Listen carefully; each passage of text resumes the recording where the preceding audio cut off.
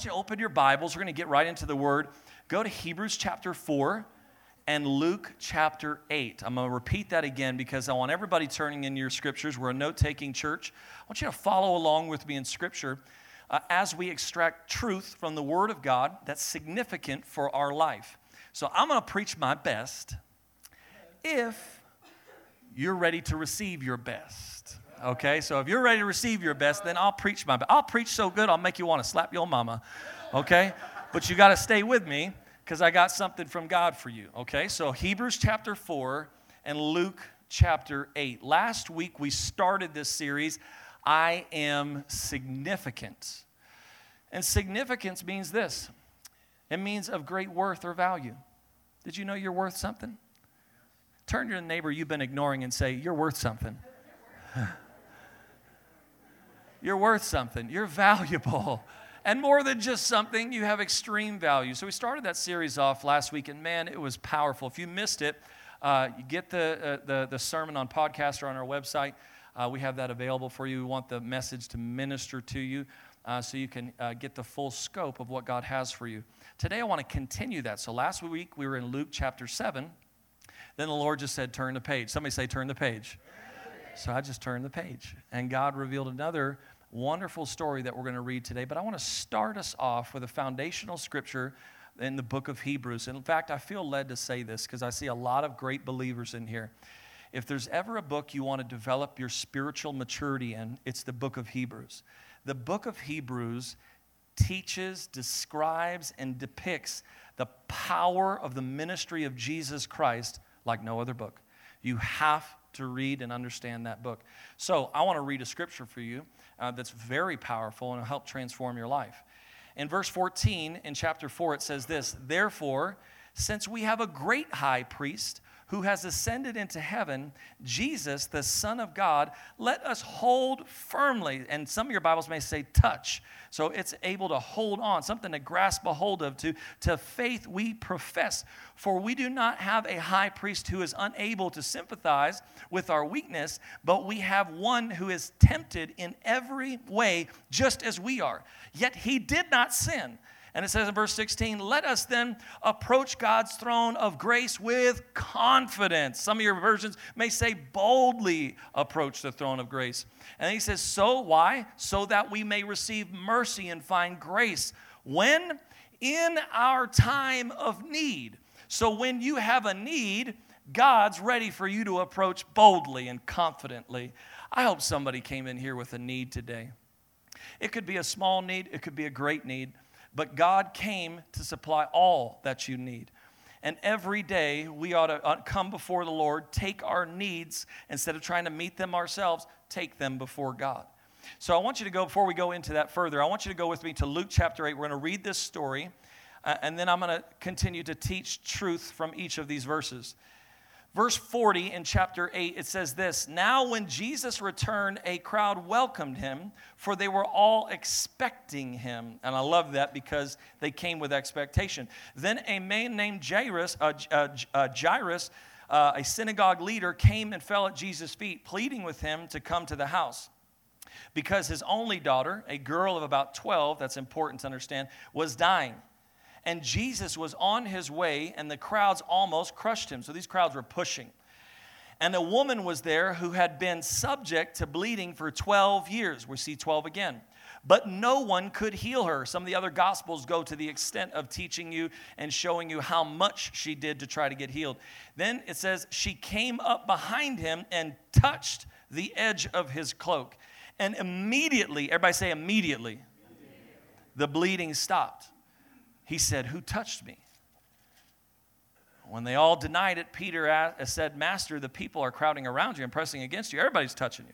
But Jesus said, no, someone touched me.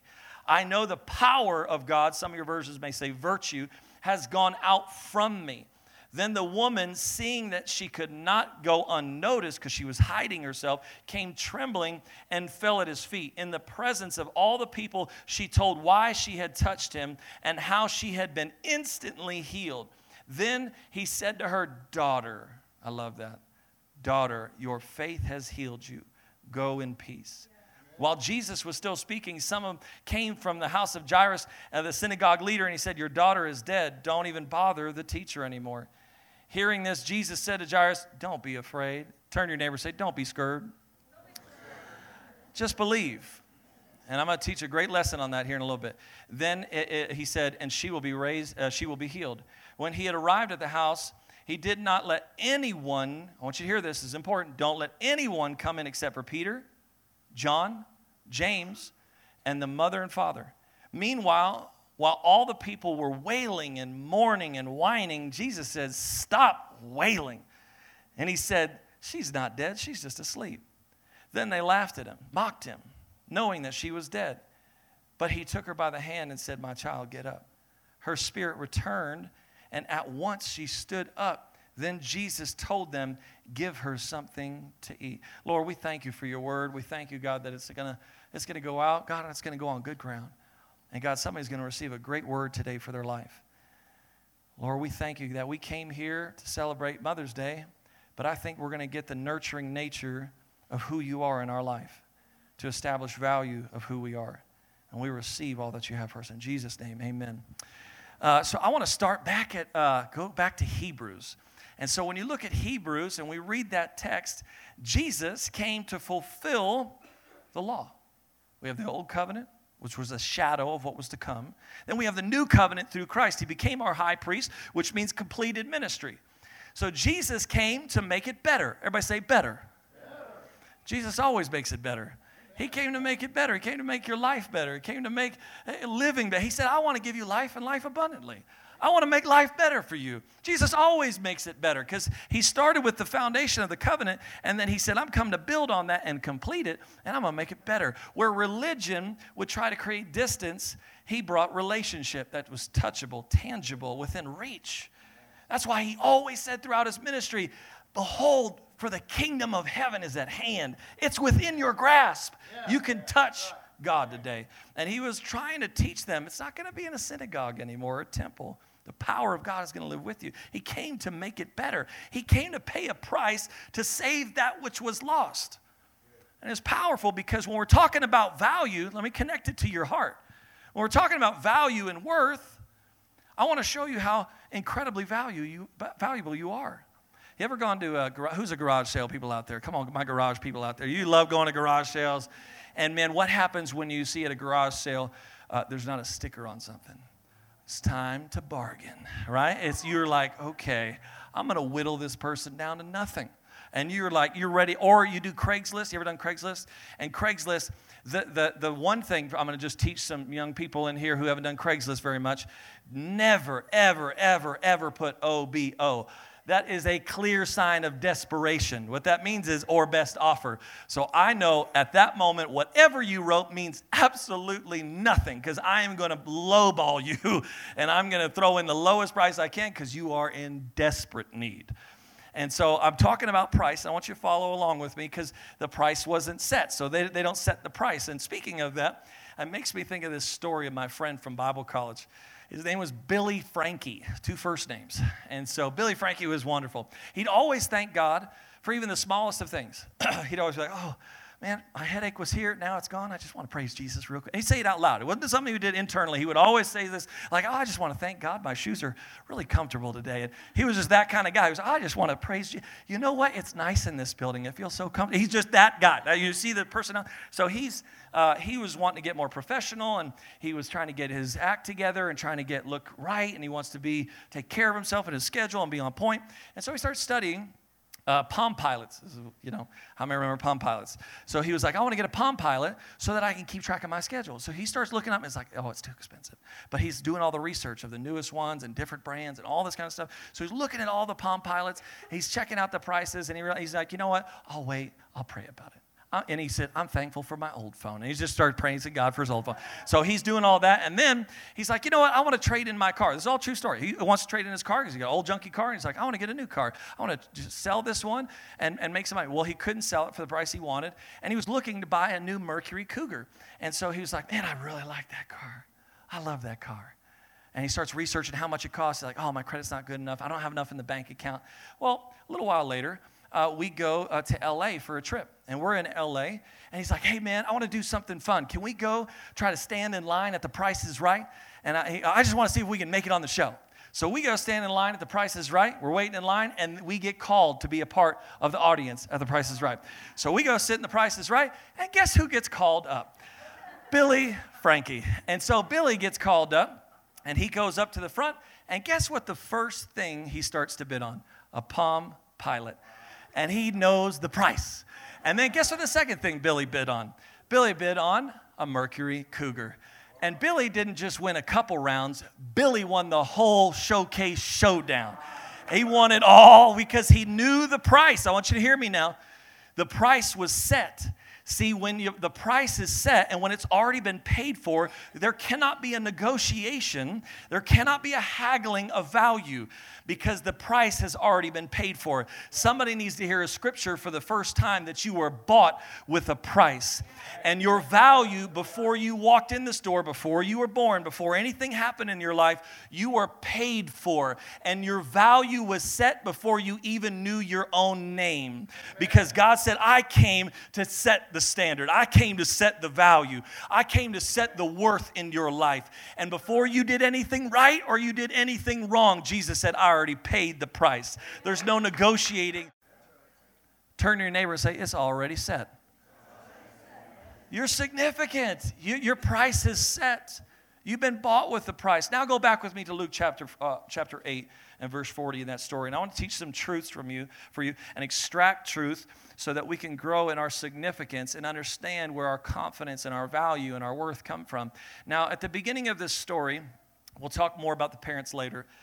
But the beginning of this story, a father goes to Jesus and says, my only daughter is dying. I need you to come and heal her.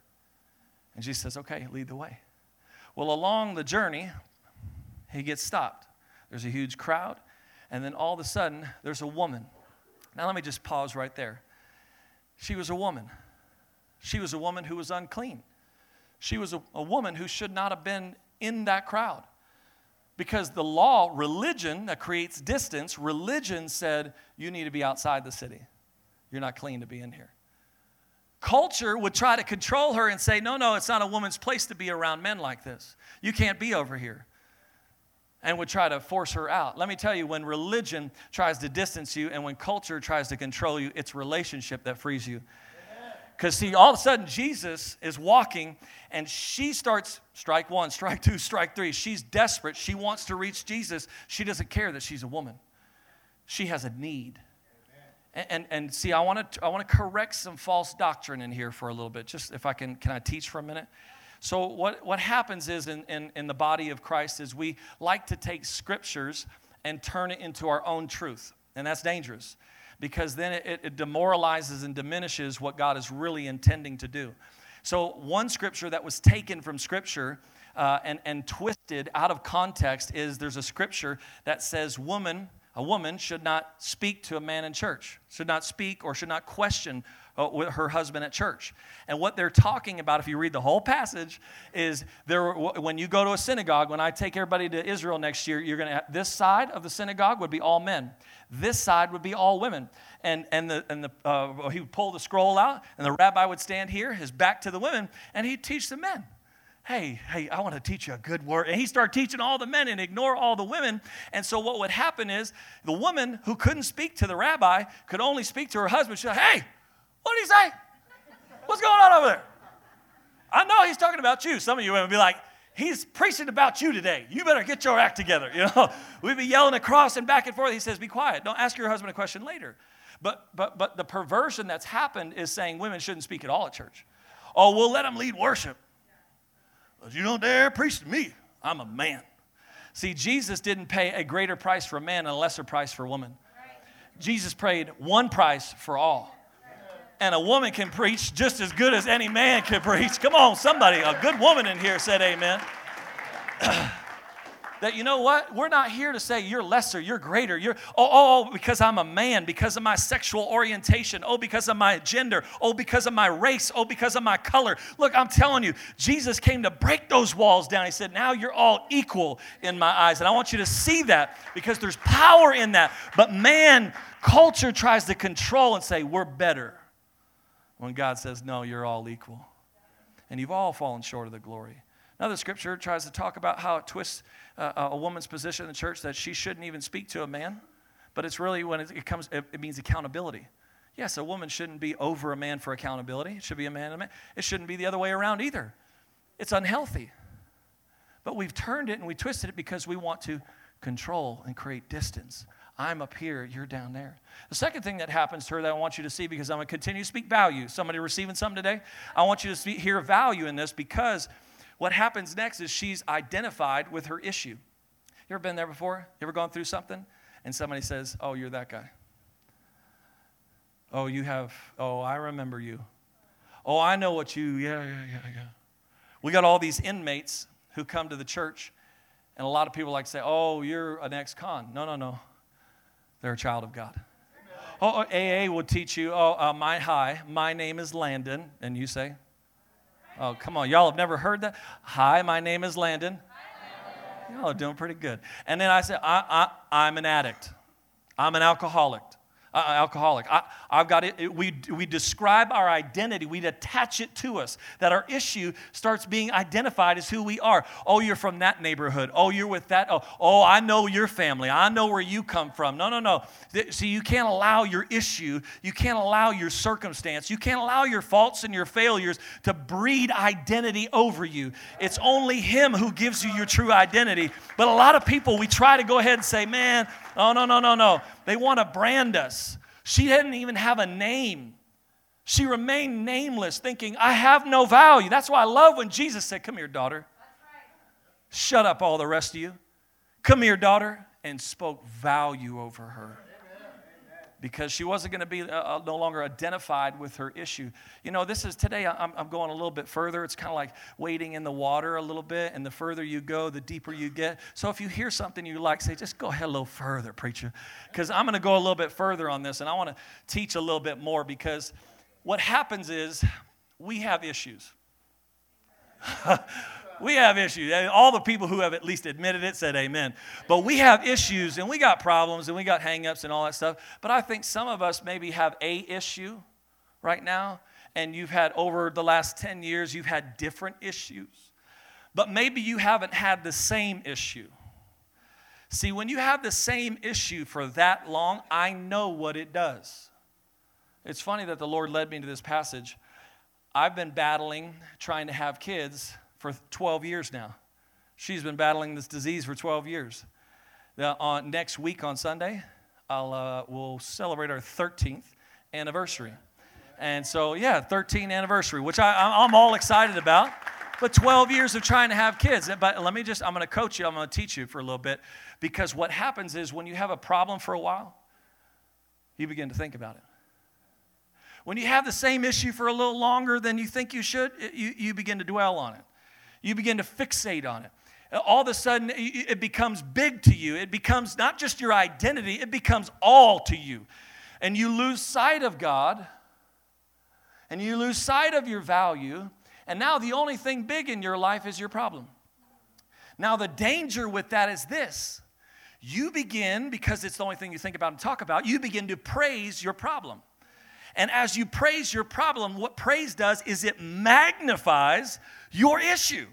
So now when you explain it to other people, you ever ran and said, he's at it again. And they're just going off, and you're like, oh, it's the same thing. And you hear them, and it's just this little, but they've made it huge. No wonder you can't see God through your problem. No wonder you can't see your solution through your problem. No wonder you can't see how a way out of your darkness is because it has become magnified in your life. And you don't know how to deal with the pain. You don't know how to deal with it. But I love how this wonderful woman decides to say, oh no, I'm going to do something crazy. Because it's amazing when options run out how radical you become. When you don't have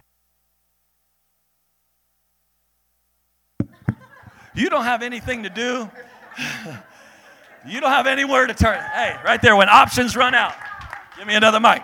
But it's amazing when options run out, what happens is we have nowhere else to turn but God. And it's a perfect time for Jesus. I think sometimes God does that for us. That he's like, oh, no, that's not going to work either. No, that physician isn't going to do it either. No, that doctor ain't going to heal it either. No, not enough money. No, money ain't going to fix it. No, family ain't going to fix it. No, therapist ain't going to fix it. No, a new job, a new city, a new whatever you want to chalk it up to ain't going to fix it. You're going to have to turn to me.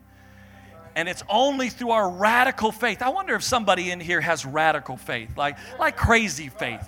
You know, because I start to think about our church, and I start to think about the body of Christ, and I start to think about Sunday mornings, how we all show up, but yet only some of us touch Jesus. Because somehow we decide to be like the crowd at one point in our faith, where we show up to church around Jesus, but we didn't come to touch Jesus, because we want to take a selfie at church and check in. Oh, I was there for Mother's Day. I wonder if I'll get 100, 200 likes. Got a picture with mom. Click. And we have this little thing that we just came to check in. But I wonder if somebody like these people came expecting, what is he going to do today? What is God going to do today? And maybe you don't need God to do something in your life. But when you begin to praise what God is doing in someone else's life, it's amazing how he starts doing something in your life. And you can sit there and say, oh, life is good. I'm okay. We talked about that last week. Remember, I'm fine. I'm okay. Preacher, you're doing a good job. You reach those needy people. And we stiff arm the experience of the King of Kings because we haven't allowed ourselves to be vulnerable enough to just touch him. To be radical in our faith, to push through that crowd and to say, man, I don't care what it takes. I don't care what I got to do. I'm going to fight. I'm going to push through. She was hiding. She was covered, and they couldn't even see who she was. She had broken religion. She had broken culture, and now she's breaking through the crowd, and she reaches out, and this is what she touches. She touches Jesus' has one of these on it. She just touches the fringe, the end of that garment, and when she touches it, all of a sudden, he goes, who touched me? Who touched me? Because everybody was all around him, but somebody, the Bible says, pulled virtue from him. Somebody pulled power from him. Somebody said, under my greatest affliction is where my greatest need comes from. And it wasn't because she just showed up and she was another good church-going, Bible-believing Christian who just wants to come in and all praise Jesus. Love God. You can let those people be loud up front. I don't say anything out loud in church. Got quiet. I'm just saying, we come in, and the reason people get a little wild and radical in their faith is because they know the grace. They know the price.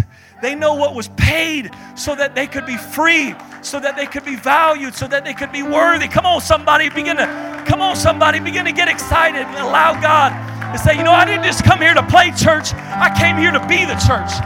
And I'm going to get fired up. And we're not here. Let me just tell you. I'm going to go there. Oh, man, I'm really preaching. I'm going to have to. I have so much more. I'm going to have to save this for 5 o'clock.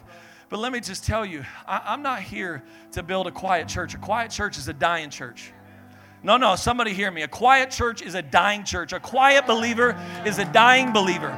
You will never survive in this world as long as the enemy can shut you up because you don't feel confident enough. Look, it doesn't matter. You're trying to look cool while you yell.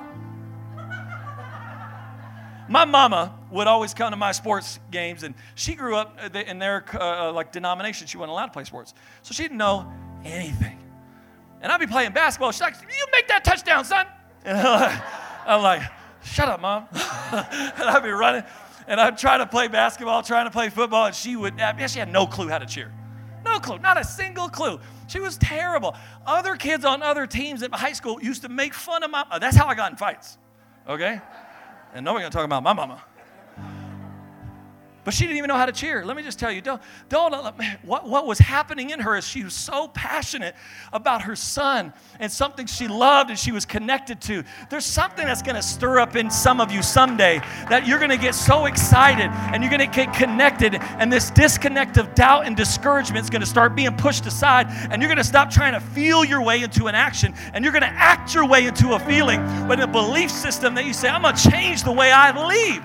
I'm going to change the way I act. And let me just tell you, with all love in my heart, if you don't want to be a part of this church, it's okay. We need your seat because God wants to do something new.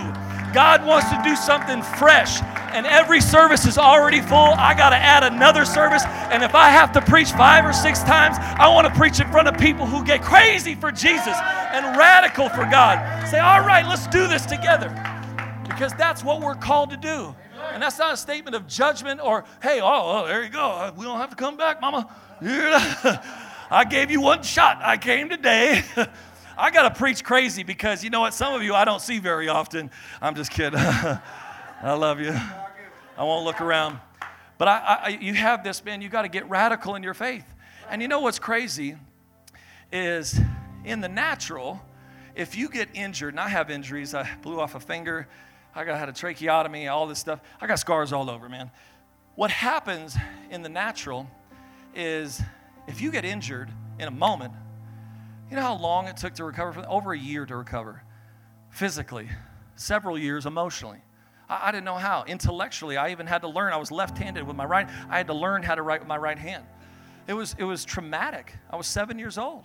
I got made fun of at school for my scars and disfigurement at the age of 7.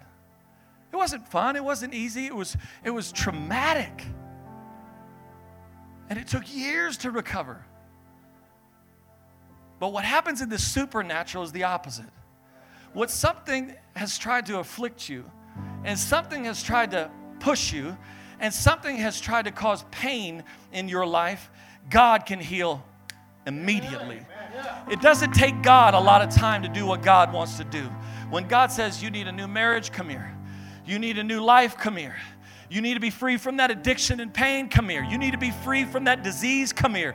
He's calling somebody today to say, you know what? You don't have to sit there and think, oh, it's over time.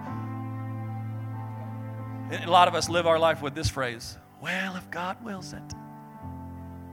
Well, if it's the Lord's will, we'll just suffer for Jesus. What? You are a child of God. And my number one goal is to help at least share some of my passion with you, if not some of the revelation and inspiration with you, to where you can take and have application in your life, where you can say, okay, here, all right, well, then today this is what's going to change from me, is I am going to allow God to move in my life like never before. Amen. And I'm going to get radical, and He's going to change immediately. He's going to change it up, switch it up. Somebody say, switch it up. I'll close here in a minute when I feel the Holy Spirit telling me to, but I'm going to keep going. Okay. So what happens next, and there's so much. What happens next, I'll go to the parents. I'll switch gears. I'll save the other parts for tonight. But the parents, so the parents are in this, and I see a lot of parents out there. The father goes to Jesus and says, hey, my daughter's dying. Come and heal her. Now, I want you to imagine this. His daughter's dying. Jesus is being crushed by crowds. And he's like, come on, my daughter's dying. And Jesus stops. Who touched me? And you could hear the rush in Peter's voice. Hey, nobody touched you. Come on, we got to keep going. Hey, nobody touched you. Come on, what are you talking about? Everybody's touching you. Let's go. We got to get to his house. But I know, is there a mama bear out there? How many mama bears out there? I got a mama bear, a smother mother, whatever you want to call them. My mom loves me, man. And when I got injured, I went to the hospital with my finger. She took all the pieces that were and she put it in a little ice bag. He brought it there. And they were like, oh, we're just going to cut it down to the bottom knuckle. And she was like, oh, no, my baby came in here with 10 fingers. He's leaving with 10 fingers. And there was no such thing as just wait in the waiting room. The doctor will be with you. She was like, oh, no. And she would like kick doors and drag me through. Man, she would do whatever it took. And I can imagine what this father is going through, and the mother's pacing like, okay, they must be here soon. They got to be here quick. And they're wondering, okay, God, when are you going to show up? I need you to save my daughter from this pain. And the father just patiently waits. Then finally, the word comes, and the daughter's dead. And I don't know about you. I haven't even seen my daughter yet. I will when she's born. We've already named her. We've given her a name, Adelaide. And I already love her. I couldn't imagine if somebody said, hey, your daughter's gone. how broken I would feel. And Jesus says something very profound. And you could skip over it if you're not careful. He says, don't fear. Just believe. And that's powerful because I'm going to teach some leadership lessons right now in parenting. This isn't a parenting class. Take a deep breath. Everybody's a good parent, okay? But what happens is he teaches them a lesson. He says, you can't live by fear. You got to live by faith. Because when you live by fear and you try to, your intent is, I don't want my daughter to hurt. I don't want my kids to go through this. I don't want to, I'm going to make sure. Yeah, I've heard of the helicopter, Mom. That was the old term. The new term I heard, I was just taught this week by a wonderful new friend, and she taught me that it's called the lawnmower parents. Ever heard that? They mow everything down in front of their kid so their kid doesn't get touched. Dangerous. I'm going to tell you right now, dangerous. Because what they're doing is I'm gonna take care of it all. And what we're doing is by fear, we're led by fear because we don't want anything to happen. Oh, I don't want anybody to touch my kid. I don't want anybody to watch my kid who doesn't believe my kid, love my kid, take care of my kid like I would take care of. And we move and we clear the path because of fear. But what you do, what you're not understanding is you're sowing fear. You think you're protecting, but what you're really doing is reproducing fear in your child. So now your child and those who lead, you end up reproducing fear in their life, and they live the rest of their life having to battle the spirit, because it's a spirit of fear. And that's why he says, don't do that. Don't live by fear, live by faith. Because the other point of this, I have to go a little bit further. Go a little bit further, preacher. So I had this moment where I see this image, and I'm seeing how some of us try to become the protector of pain. But when you do that, when you say, I'm going to protect them from pain, you also prevent them from his power. Because when you don't allow them to have their own story with Jesus, and you become Jesus for them, they don't need Jesus. They just need you in their life. And then we end up with a generation when the parents pass, they have no idea what to do with their life because mom and dad were God for me. I know it's good. And you can receive it. And I know it's saturating right now for a lot of people. I know it is. I really do. But I want you to hear me. You got to let go. They've got to experience Jesus on their own. When my parents, when I was 9, I went to play outside in the snow. I had an accident with my throat, knocked a piece of my trachea out. Some of you were like, where were your parents your whole life? You know. But I went out to play because my parents let me play. They didn't go play with me. I'm just going to leave that there. So I go out to, have fun in the snow. I hit the thing. I go to the hospital. And what happens is, I experienced Jesus. My father prays over me, and I watch my throat literally heal before my eyes, and the piece of my trachea that was knocked out was no longer missing because I got to experience through pain, because God will use your pain for your promise. But God uses that pain to also demonstrate his power. And you got to have a testimony. And the people you lead, your spouse, your children, your family, your future, your business, everybody you lead, you got to allow them to experience pain so they could call upon his power. Man, okay.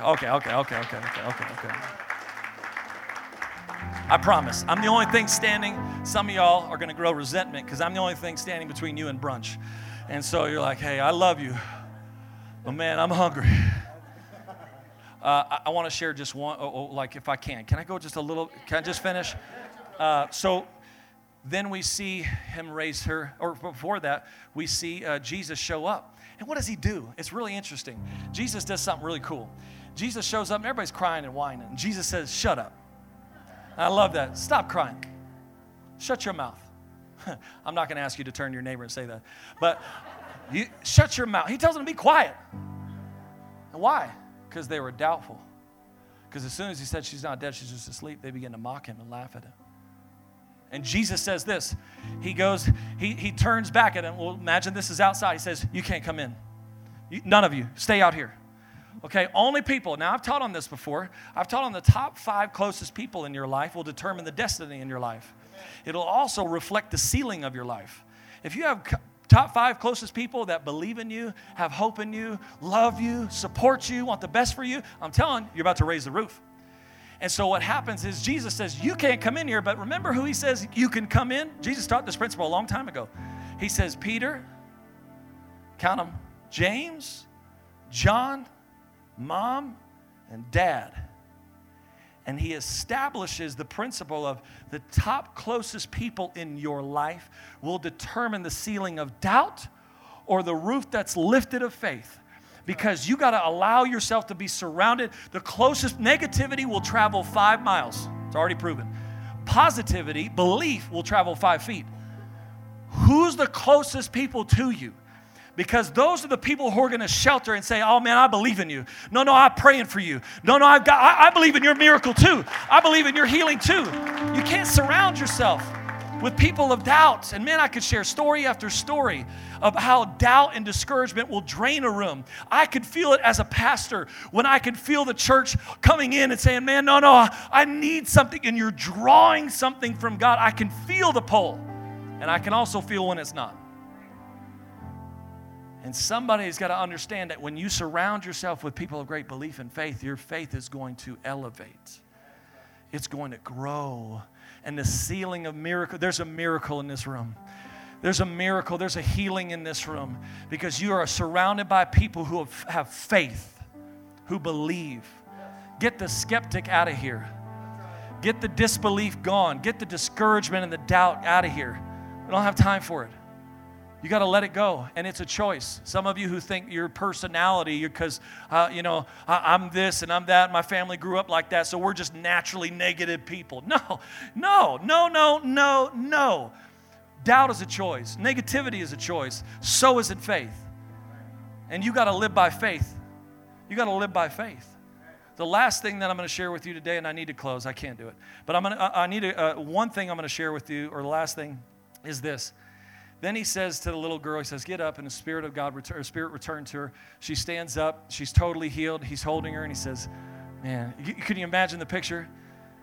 It's just the 5 of them, plus Jesus and the little girl. And there's tears. Everybody's crying but excited. They want to cheer. They want to laugh. And they're looking at their baby girl, and Jesus has got his arm around her. And he's like, here you go, Mom and Dad. Hands her back to the parents. And then he says something interesting. He says, now feed her. And I thought that was interesting because I've seen Jesus raise people from the dead, and I never heard him say that. And I asked the Holy Spirit why. I said, why did he say that? Why did he ask? Tony, why did he say that, man? Why did he say feed her? Is it exhausting, dying? I was literally, I'm like, I had no idea. And the Holy Spirit says, because you don't feed dead things, you only feed the living. And man, that's going to speak to somebody's heart here in a moment when I connect the dot for you. But what happens is we come before the Lord in the house of God and we say, Lord, I give you my life. Oh yeah, God, I'm dying to the old me. And Lord, you're going to create a new me.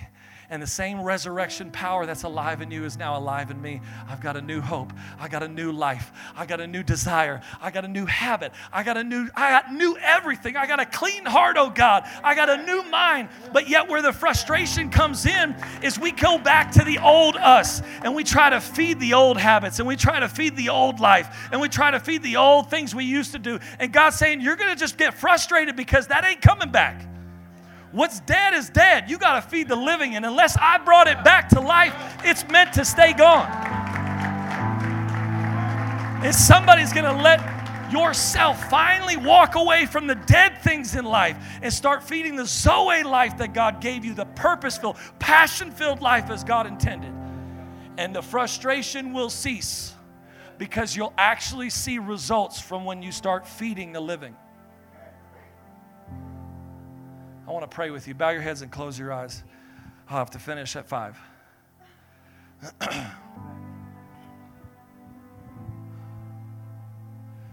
Holy Spirit, there's a new anointing in this place. Holy Spirit, there's a new level of breakthrough. I feel like the water levels are rising in this house of faith, of belief. Lord, of exponential growth and increase. Lord, in Jesus' name, I thank you, God, that it's coming from understanding who you are and who we are in you. And Lord, we thank you that our value isn't questionable anymore. The price has been paid. And so we know our value, and somebody right now just begin to speak it over your life. I know how valuable I am. I know how worthy I am. Lord, I receive worthiness. Lord, I receive righteousness. Lord, I receive my healing. I'm not going to live in discouragement and doubt anymore. Come on, there's somebody right now. I feel 3 people right now that are battling doubt in their mind. Let me tell you, doubt is from the enemy, and we're going to deal with it right now. Lord, I speak faith. And I speak hope. And Lord, we destroy the choice of doubt. Lord, and we speak faith over somebody right now. And I just want you to begin to say, Lord, I choose faith. If that's you, if you're one of those 3, I want you to begin to say, Lord, I choose faith. I choose faith. I choose faith over fear. I choose faith over doubt. I'm going to believe, Lord, and I'm going to receive all that you have for me. Lord, in Jesus' name, I thank you, God. I thank you, Lord, that even through our pain and our circumstance and our issue, we will not let it become our identity. Lord, our identity is found in you, not what we've suffered through. And Lord, we thank you, God, Lord, that you're establishing our identity in us. God, you're affirming our identity in us. And Lord, we thank you that simply the pains of yesterday are just that, gone and yesterday. But the promise of tomorrow still stands because, God, you spoke it over us. And we're not going to live in our old addiction.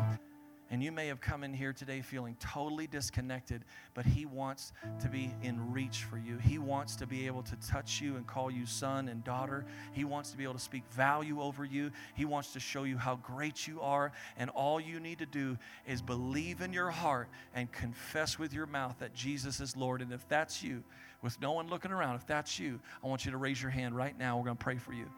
Thank you for the hands going up in this sanctuary. Thank you for the hands going up in this house and online. Thank you for those hands. Thank you for those hands. Thank you for that hand. Thank you for that hand. Lord, in Jesus' name, we thank you, God, for every hand that's raised and heart that's open. Keep your hand raised. I'm going to pray with you. For every hand that's raised and every believer in here, you're not going to pray this prayer alone. We're going to all pray it together. I want you to repeat after me. Dear Jesus, I receive you now as my Lord, as my Savior, as my Heavenly Father. I'm forever yours, and I am saved. In Jesus' name.